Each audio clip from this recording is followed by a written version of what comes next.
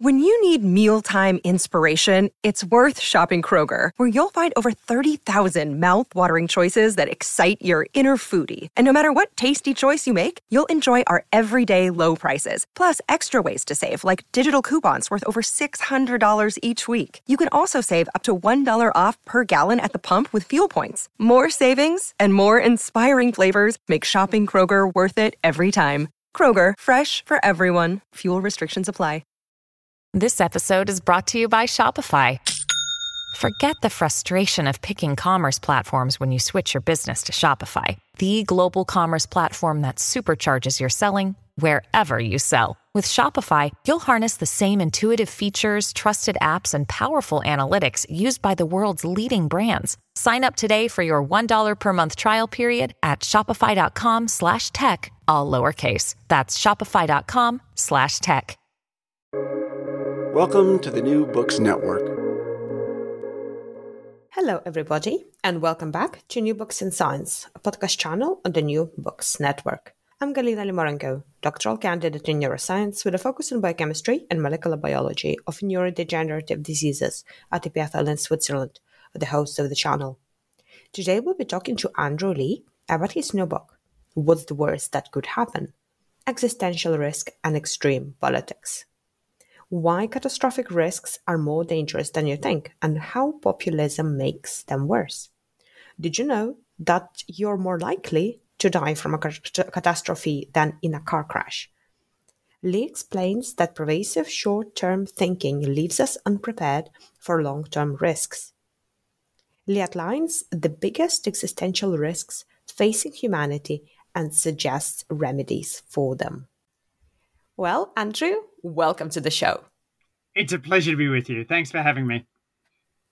So, as we have gone through unprecedented times of the recent global pandemic, I was wondering if you could reflect on how has it affected you and your work, and maybe some main takeaways that you have gathered from the experience.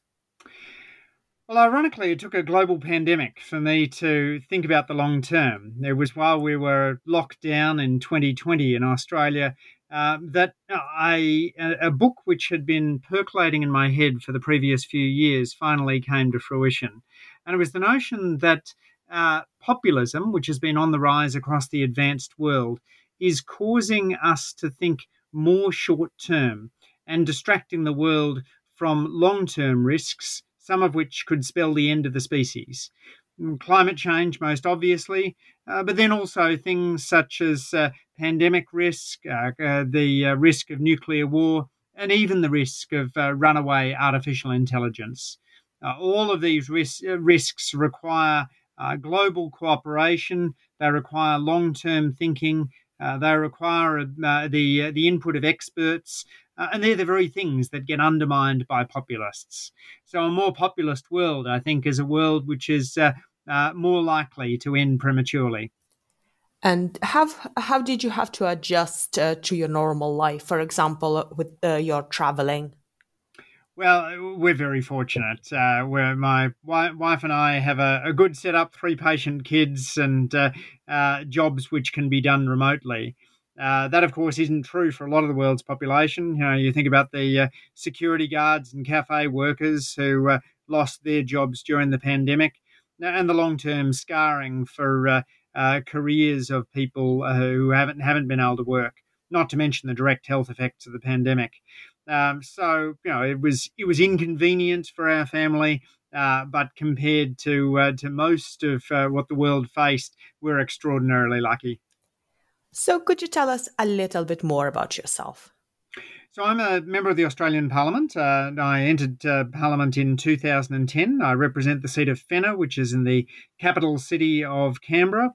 And before entering politics, I worked for a while as a lawyer, a policy advisor, and my last job before going into Parliament was as a professor of economics at the Australian National University.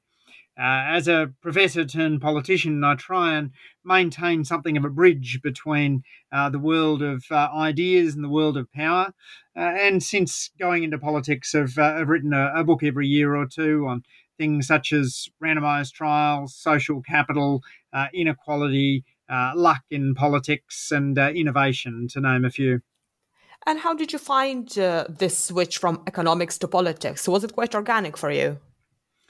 What a lovely question. I think I noticed a few things. One is that in the world of economics, what you do tends to be produced either on your own or with a couple of collaborators, whereas politics is much more of a team sport. It's a matter of bringing a large group of people on board with your ideas, and so it tests your power of persuasion more so than does economics. And there's also less of a premium placed on cute, quirky, or unusual ideas than there is in academia. The other thing I noticed was the increased emphasis on the need to build those long-term relationships. And the best thing you can do for an economics colleague in a seminar is to point out the fatal flaw in their paper and tell them how to fix it. But if you stand up in a party room meeting and try that, it's not always greeted with the same warm response. And what would you tell our younger listeners and students, perhaps, who are considering the career in politics? Oh, absolutely. It is the most diverse and interesting job I've ever done. You get to spend, I'm just thinking back over the course of this week, I've had the chance to discuss with colleagues some policy ideas we might take to the next election in my areas of treasury and charities.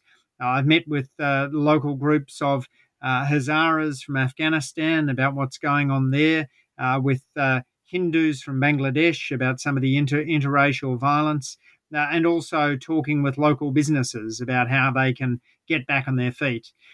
So the sheer diversity of conversations you get to have is quite remarkable. And while many of my colleagues still leave me in the dust in terms of their ability to engage with people, I think I've become more of an extrovert after moving out of what is ultimately a very introverted profession in academia. So your latest book, What's the Worst That Could Happen? Existential Risk and Extreme Politics. I was wondering, how did you come to writing it? Existential risk has received short shrift in politics in general. Politics is often focused on the here and now, the question of whether we should build a particular bridge or increase social supports. But there's not enough focus on things which are unlikely to happen. Politics is centred around the likely rather than the unlikely, which means if you have something like, I don't know, a pandemic that might sweep across the world, there is little incentive to focus on pandemic preparedness. And so, of course, that's what we saw when COVID-19 hit, that the world wasn't sufficiently prepared for the worst pandemic since the Spanish flu. We hadn't put in place the systems that allowed us to contain the spread of the virus. The development of the vaccine, I think, went remarkably well, all things considered, but the healthcare system struggled. We could have done better, and we could have saved a lot more lives if we'd thought more about existential risk. But because catastrophes are unlikely, the political system hadn't bought enough insurance to guard against these improbable risks. Okay, so let's delve into some of the topics that you cover in your book. So firstly, why do we need to talk about the future? And would it distract us from thinking about the present?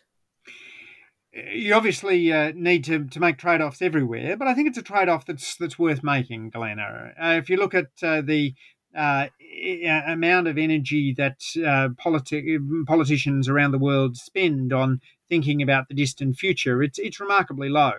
And yet, if the future generations could look at us now, they would probably look at us in the same way as we look at a child playing with the parking brake of a car parked on a cliff's edge.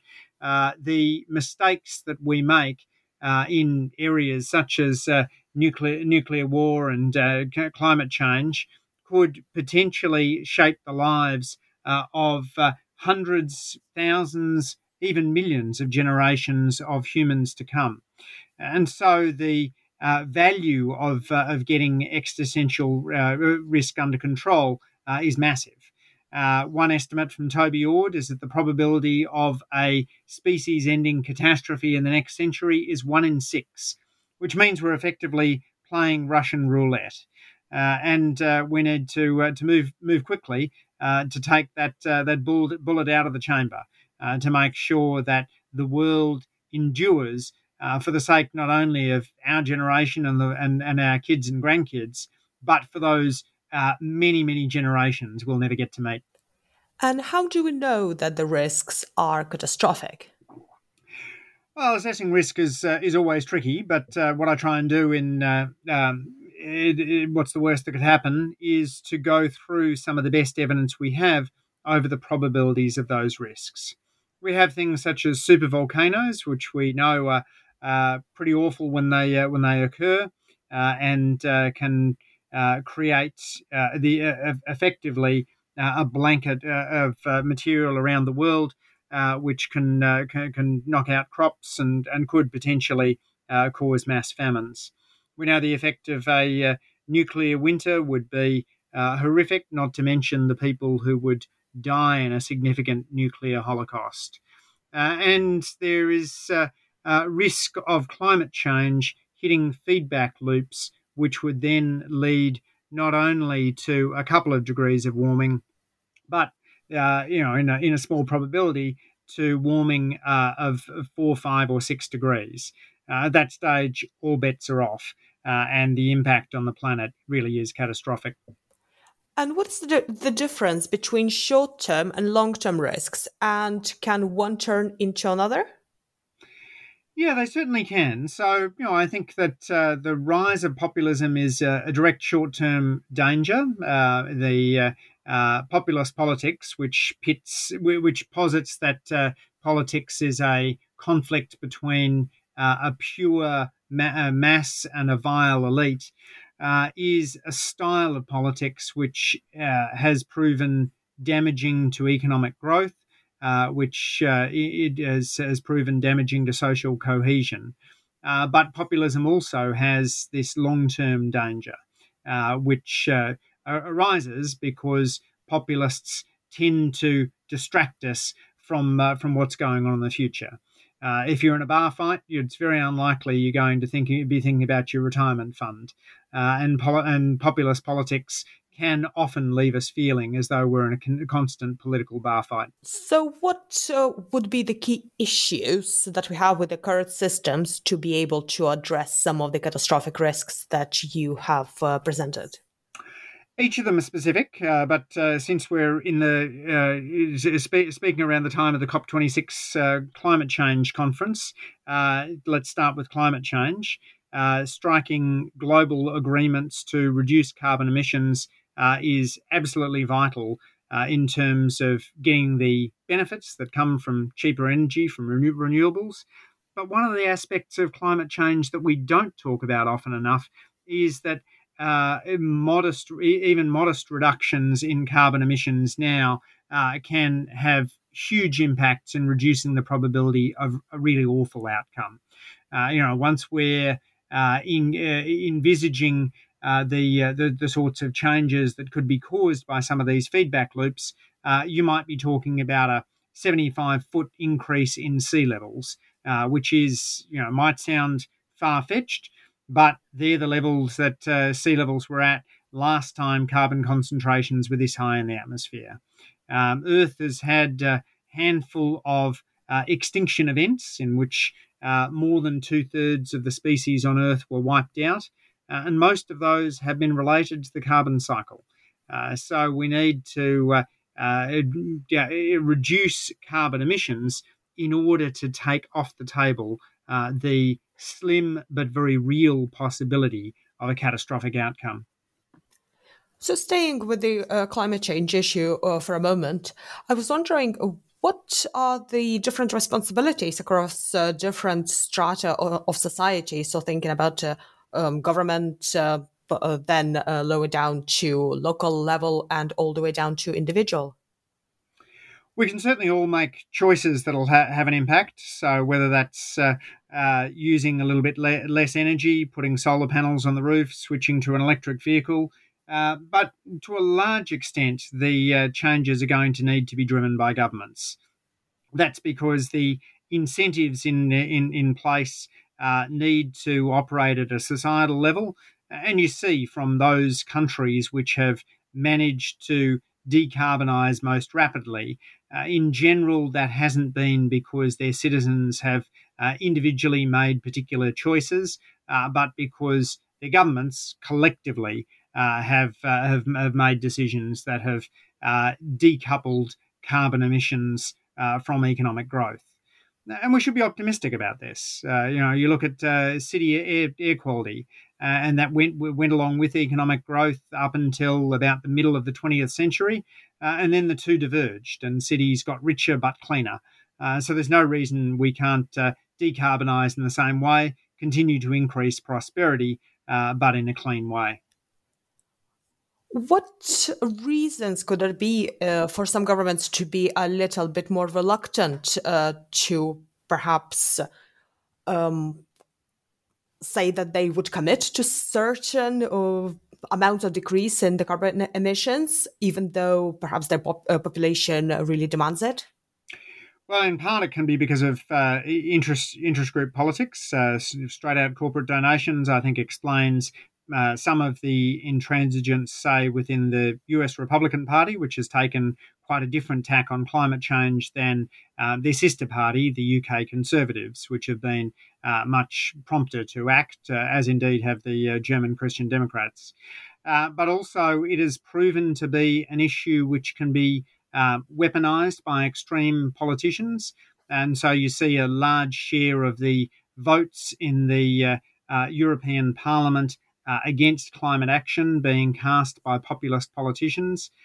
You see the way in which the issue of climate change has been weaponized by extremists in Brazil and in the United States, and that the climate change, the way in which climate change denialism rejects the views of experts, dovetails very well into the way in which populists think.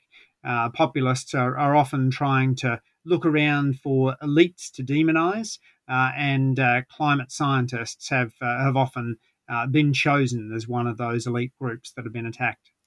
And then again, regarding climate change, which ways do you see are the best to incentivize governments, perhaps, or even big firms to really commit, but also to act upon these commitments to reduce the carbon emissions? Well, I think it's important to recognise the benefits of acting. And the fact that there's a learning curve in solar and wind, and so the more you have uptake, the more the prices tend to fall. So there's a virtuous cycle there, and that means that greater investment in these technologies can put us onto a positive feedback loop. I think it's also worth recognising that phasing out the dirtiest technologies is really important. So think of this as being a matter of walking down a staircase. You don't want to be jumping straight to the bottom, but you do want to be very quickly looking to reducing brown coal, the burning of brown coal, and then so on up down the staircase until you remove emissions. And working with developing countries has got to be vital. China and India produce a significant share of the world's carbon pollution, so accelerating their move towards clean energy is going to be vital. Yes, these are excellent points. So looking at the bright side, are there any examples of well-addressed catastrophic risks? So my favourite example is asteroids. There's two movies that come out in 1998, Asteroid and Deep Impact, which talk about the danger that an asteroid might strike the Earth.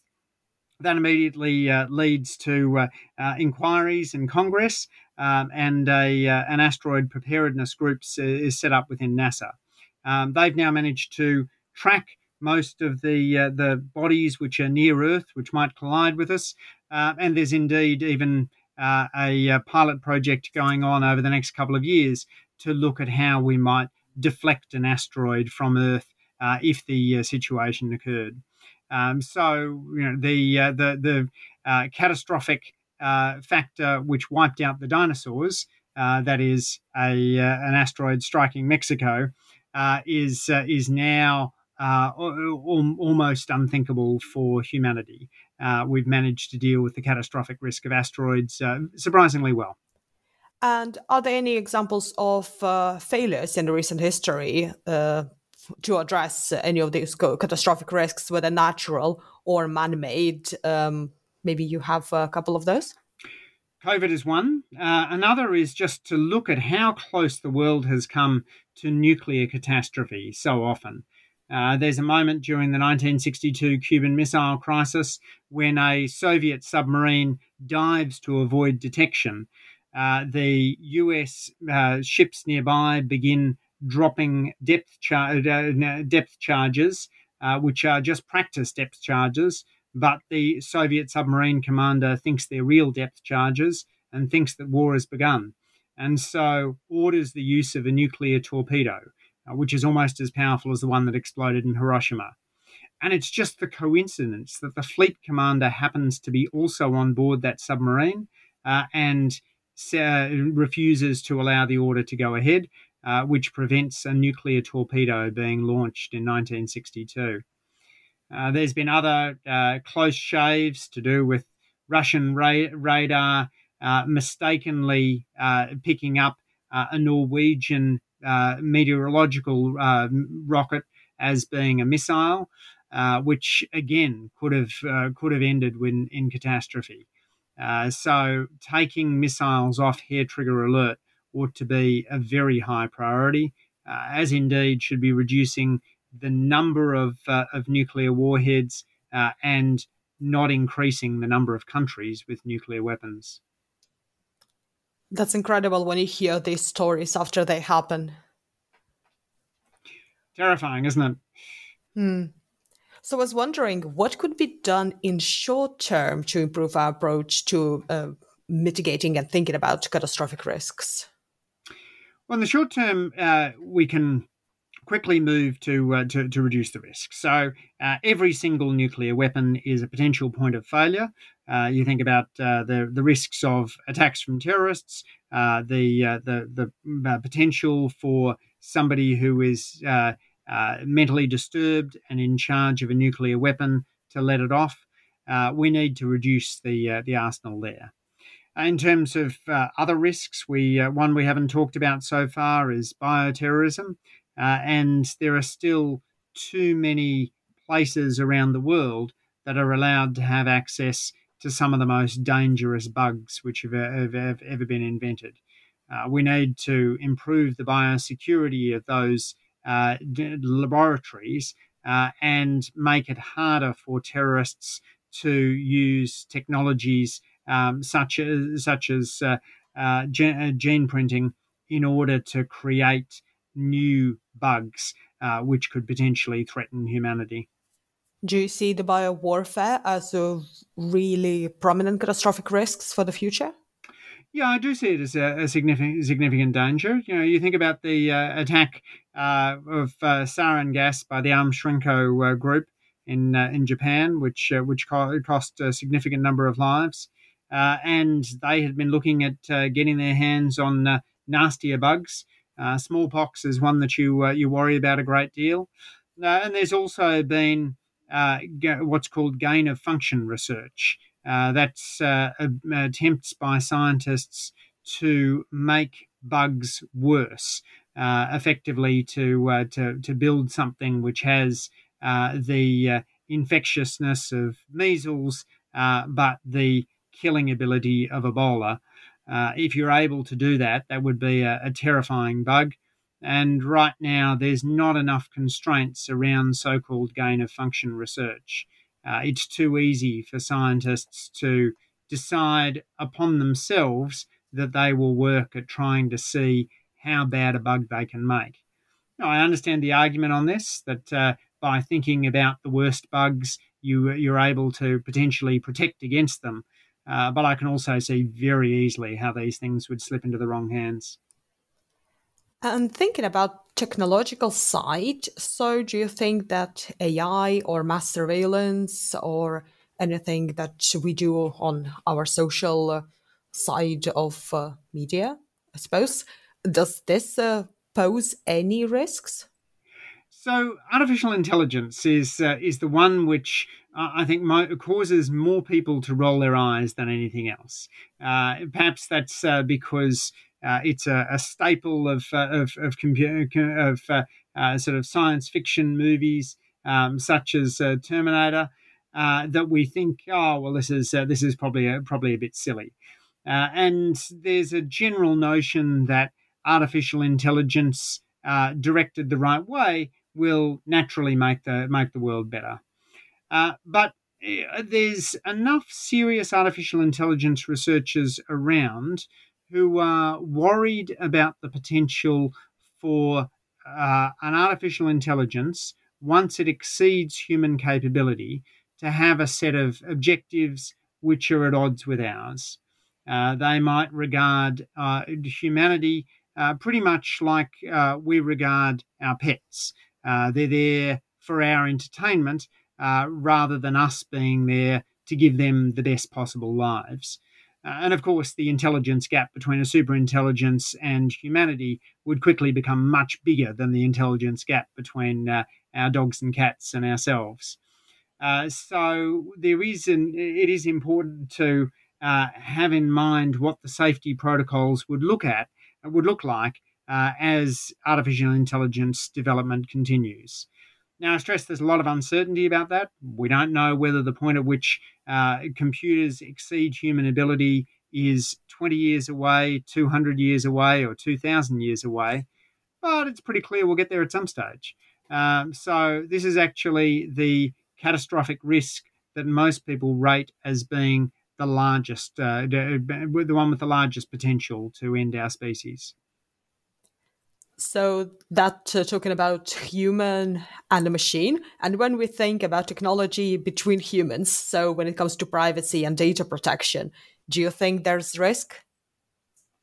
That's more in the realm of non-catastrophic problems. I certainly worry an awful lot about the way in which the tech giants have been behaving. We've just had the Facebook files leaked, and Frances Haugen, the whistleblower there, came and spoke to a group of Australian parliamentarians about what was in those files, and it's pretty disturbing. I think the tech giants could do a lot better in terms of maintaining data privacy, and also on issues around how their platforms can be used to spread hate speech. Indeed, when I mentioned before having met with a group of constituents of Hindu Bangladeshis, that prompted me to write to Mark Zuckerberg asking him what he is doing in order to ensure that there are enough Bengali language moderators in Facebook to control the potential for the platform to be used for hate speech.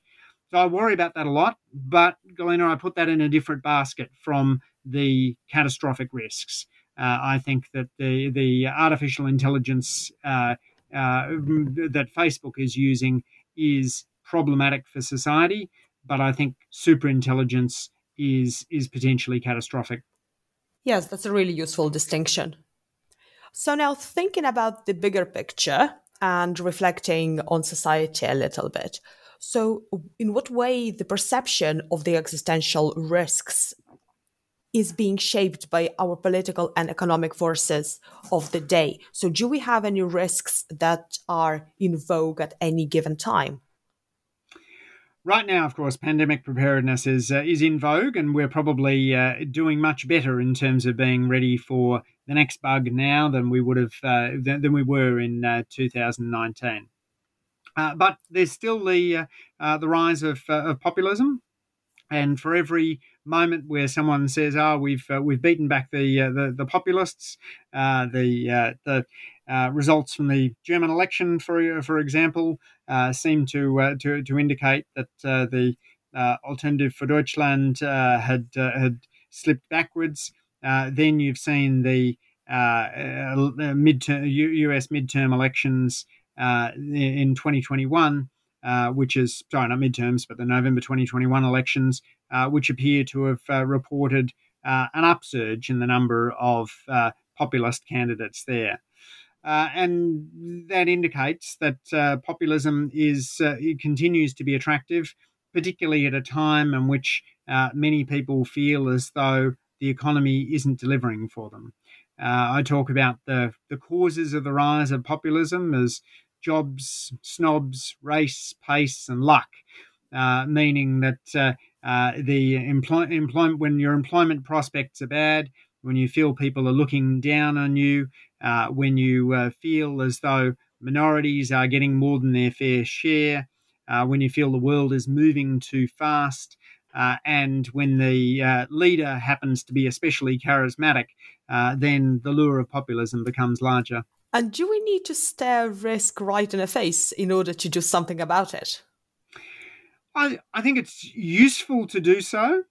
We do that all the time, of course, with home insurance. So most of us have insurance on our homes, and we do that because we're staring right in the face the prospect that our home might burn down. Now, that prospect causes me to go out and buy insurance, but it doesn't prevent me from going to sleep at night. I know it's a very small problem, but I also know that if it happened, it would be catastrophic, which is why I've got a home insurance policy. And it's also why I don't have an insurance policy on my mobile phone. Losing my mobile phone would be annoying, but not catastrophic. And yet, much of what we're doing in politics seems to be focused on problems of the level of will my mobile phone get lost compared to will my house get burned down, and recognising the importance of investing a little bit more in averting catastrophe. Now, in economic terms, the expected value of doing that can be extremely large. So, what discoveries along your journey to writing your book, what's the worst that could happen, surprised you the most? I was surprised by the degree of consensus in the artificial intelligence community about artificial intelligence risk. So I'd gone into it in imagining that there would be a strong divide between philosophers who thought that this was something to worry about and artificial intelligence researchers who told everyone to go away. And, there's a bit of that. There's a famous line by the researcher Andrew Ng, who says it's like worrying about overpopulation on Mars. But by and large, there is acceptance within the artificial intelligence community that this is a problem worth thinking about. It's not a problem that should be used to impede development, but getting the ethical standards right is important, and building into the systems some ability to think ethically and to have those ethical values updated. Because what you probably don't want to do is to encode just the ethical values of today into machines for all time. Imagine if we'd done this 100 years ago, we would have locked in a set of ethical values that were more racist, sexist, and homophobic than those that we appreciate today. So it's easy to imagine that society's ethical values will shift over time, and having a superintelligence able to learn about our ethical values will be important. Is there anything else that you would like our listeners to hear, something that we haven't discussed today? I think the ability of all of us to have a conversation about the long term, and the notion that while this might sound catastrophic, and it is, there's plenty of movies about catastrophe, it is also a fundamentally optimistic picture. I love the notion that there are ancestors of mine who will live lives of unimaginable beauty and pleasure, where they'll get to enjoy food of greater quality than I've ever tasted, a world of greater aesthetic pleasure than I've ever known, hopefully to live for much longer than I will, and to do so in collaboration with others, which provides a real sense of meaning and purpose. And it's those almost infinite numbers of lives that I want to preserve and to foster through writing this book. The story of humanity is fundamentally a really optimistic one.